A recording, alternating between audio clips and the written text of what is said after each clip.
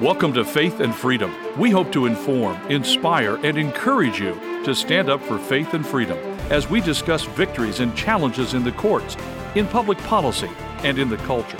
Faith and Freedom is brought to you by Liberty Counsel, a litigation, education, and policy organization. Join us now as we address the latest cultural issues across America and around the world. Today is Thanksgiving Day, and we're going to reflect on our blessings that we have in this country. I'm Matt Staver, founder and chairman of Liberty Counsel. Joining me on Faith and Freedom is Holly Mead. Well, Thanksgiving is not only a time to express gratefulness to God for His provisions, but also a time to teach others about our incredible heritage in the United States of America. Public acknowledgments of the providence of God have been part of our history and traditions from the beginning of this nation, from the Pilgrims to the founding era, to the Civil War, and even today. And it is important that we share the true meaning of Thanksgiving. Yeah, because today's in the media and today's culture, they're trying to censor out our religious freedom, history, and what the Pilgrims went through, and all of that to today's not just a day where we all sit together and eat.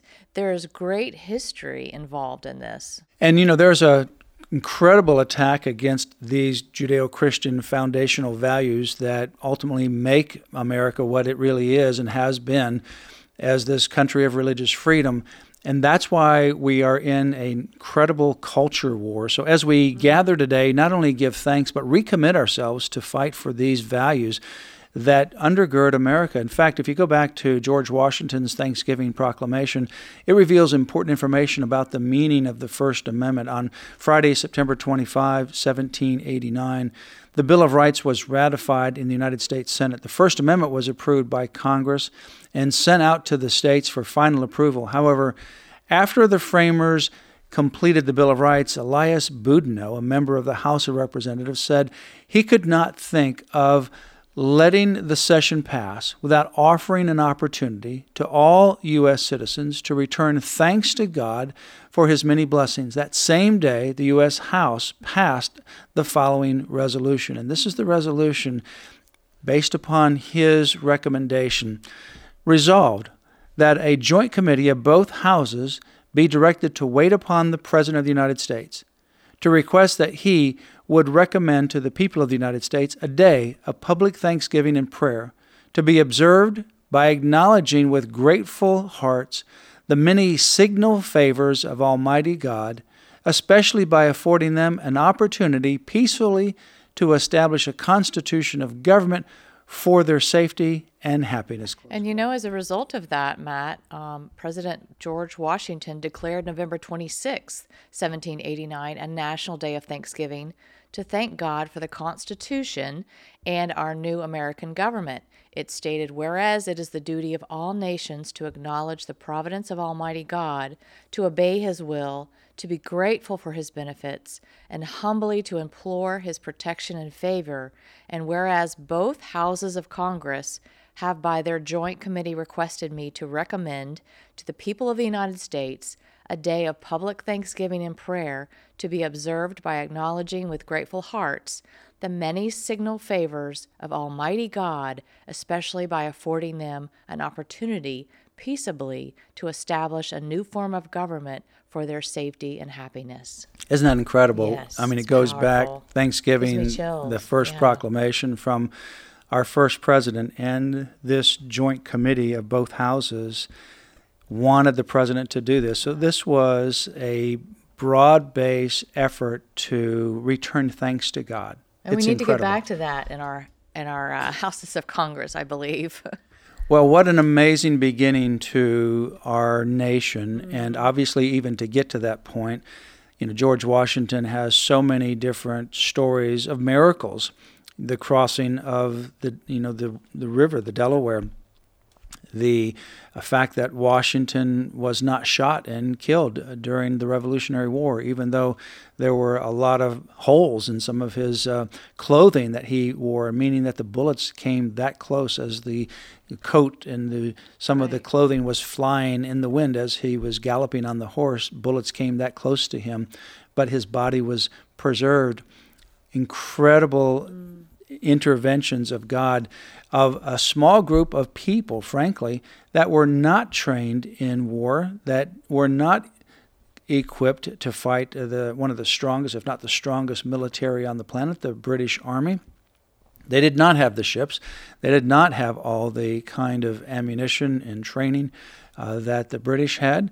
And yet they were resolute that they would fight for life and liberty, even if they had to sacrifice their own lives. So as they're coming through this process, and as they come to the First Continental Congress, and Benjamin Franklin, he wanted to have that moment of time for prayer when the constitutional conventions were falling apart. Benjamin Franklin gathered the people together and said, I've lived a long time, and there's these inevitable proofs that God governs in the affairs of men. Mm-hmm. And if a sparrow cannot fall without his knowledge, how can a nation rise without his will? And so they gathered together for prayer. Out of that comes the United States Constitution. Out of this comes the First Amendment that's part of the Bill of Rights, and they gather together to give thanks to God. So as we gather together, remember that incredible history, and it's that incredible history, it's those foundational principles that are under attack. And there's so much foundation in prayer. I mean, that same year in 1789, the Protestant Episcopal Church, of which President Washington was a member at that time, announced that the first Thursday in November would become the National Day for Giving Thanks, quote, unless another day would be appointed by the civil authorities, unquote. And in fact, by 1815, the various state governments had issued 1,400 official prayer proclamations, almost half for times of thanksgiving and prayer, and the other half for times of fasting and prayer. But then it was a woman, Mrs. Sarah Hale, who deserves most of the credit for the adoption of Thanksgiving as an annual national holiday that we celebrate today. For 2 decades, she persevered and contacted presidents trying to promote the idea, and finally, during the darkest days of the Civil War, President Abraham Lincoln responded in 1863 and issued a formal proclamation passed by an act of Congress that set aside the last Thursday of that November as the first annual National Day of Thanksgiving and Praise. And that Thanksgiving proclamation called Americans to prayer with optimism and genuine thankfulness, noting that no human counsel hath devised, nor hath any mortal hand worked out these great things. They are the gracious gifts of the Most High God, who, while dealing with us in anger for our sins, hath nevertheless remembered mercy. 3 months earlier, the Battle of Gettysburg had occurred, resulting in the loss of approximately 60,000 American lives. And while President Lincoln walked across the thousands of graves there at Gettysburg, he committed his life to Jesus Christ. Lincoln said, "When I left Springfield to assume the presidency, I asked the people to pray for me. I was not a Christian. When I buried my son, the severest trial of my life, I was not a Christian. But when I went to Gettysburg and saw the graves of thousands of our soldiers, I then and there consecrated myself to Christ." Amen. It's an amazing story. You don't hear about that in the history books, do you? You don't hear about that in the history books, no. But we have an incredible story, and that's just the tip of the iceberg. We have a little booklet called the New England Primer that we have distributed from time to time, and that little booklet was used in American public schools up through the early 1900s. Next to the Bible, it was the most printed and certainly the most influential book in American education. By far, the Bible was the most influential book in the founding era. Nothing compares to it when you look at quotes of the founding fathers. Their most highly quoted book was by far the Bible. Again, there's just nothing that comes close in second place. Everything is down from there. The New England Primer was also part of our educational system.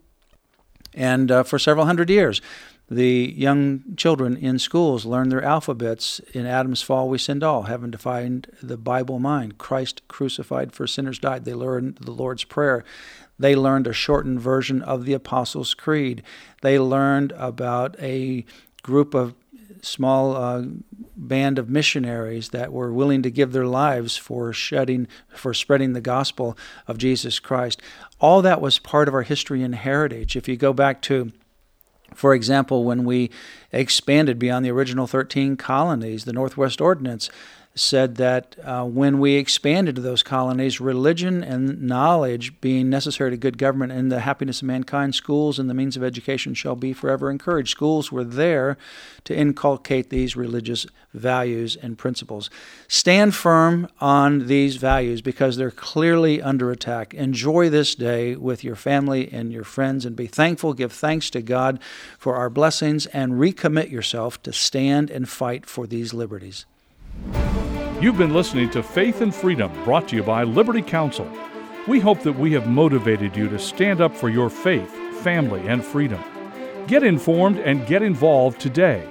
Visit Liberty Counsel's website at lc.org, where you can obtain email alerts and other information to keep you informed and involved. The website again, lc.org.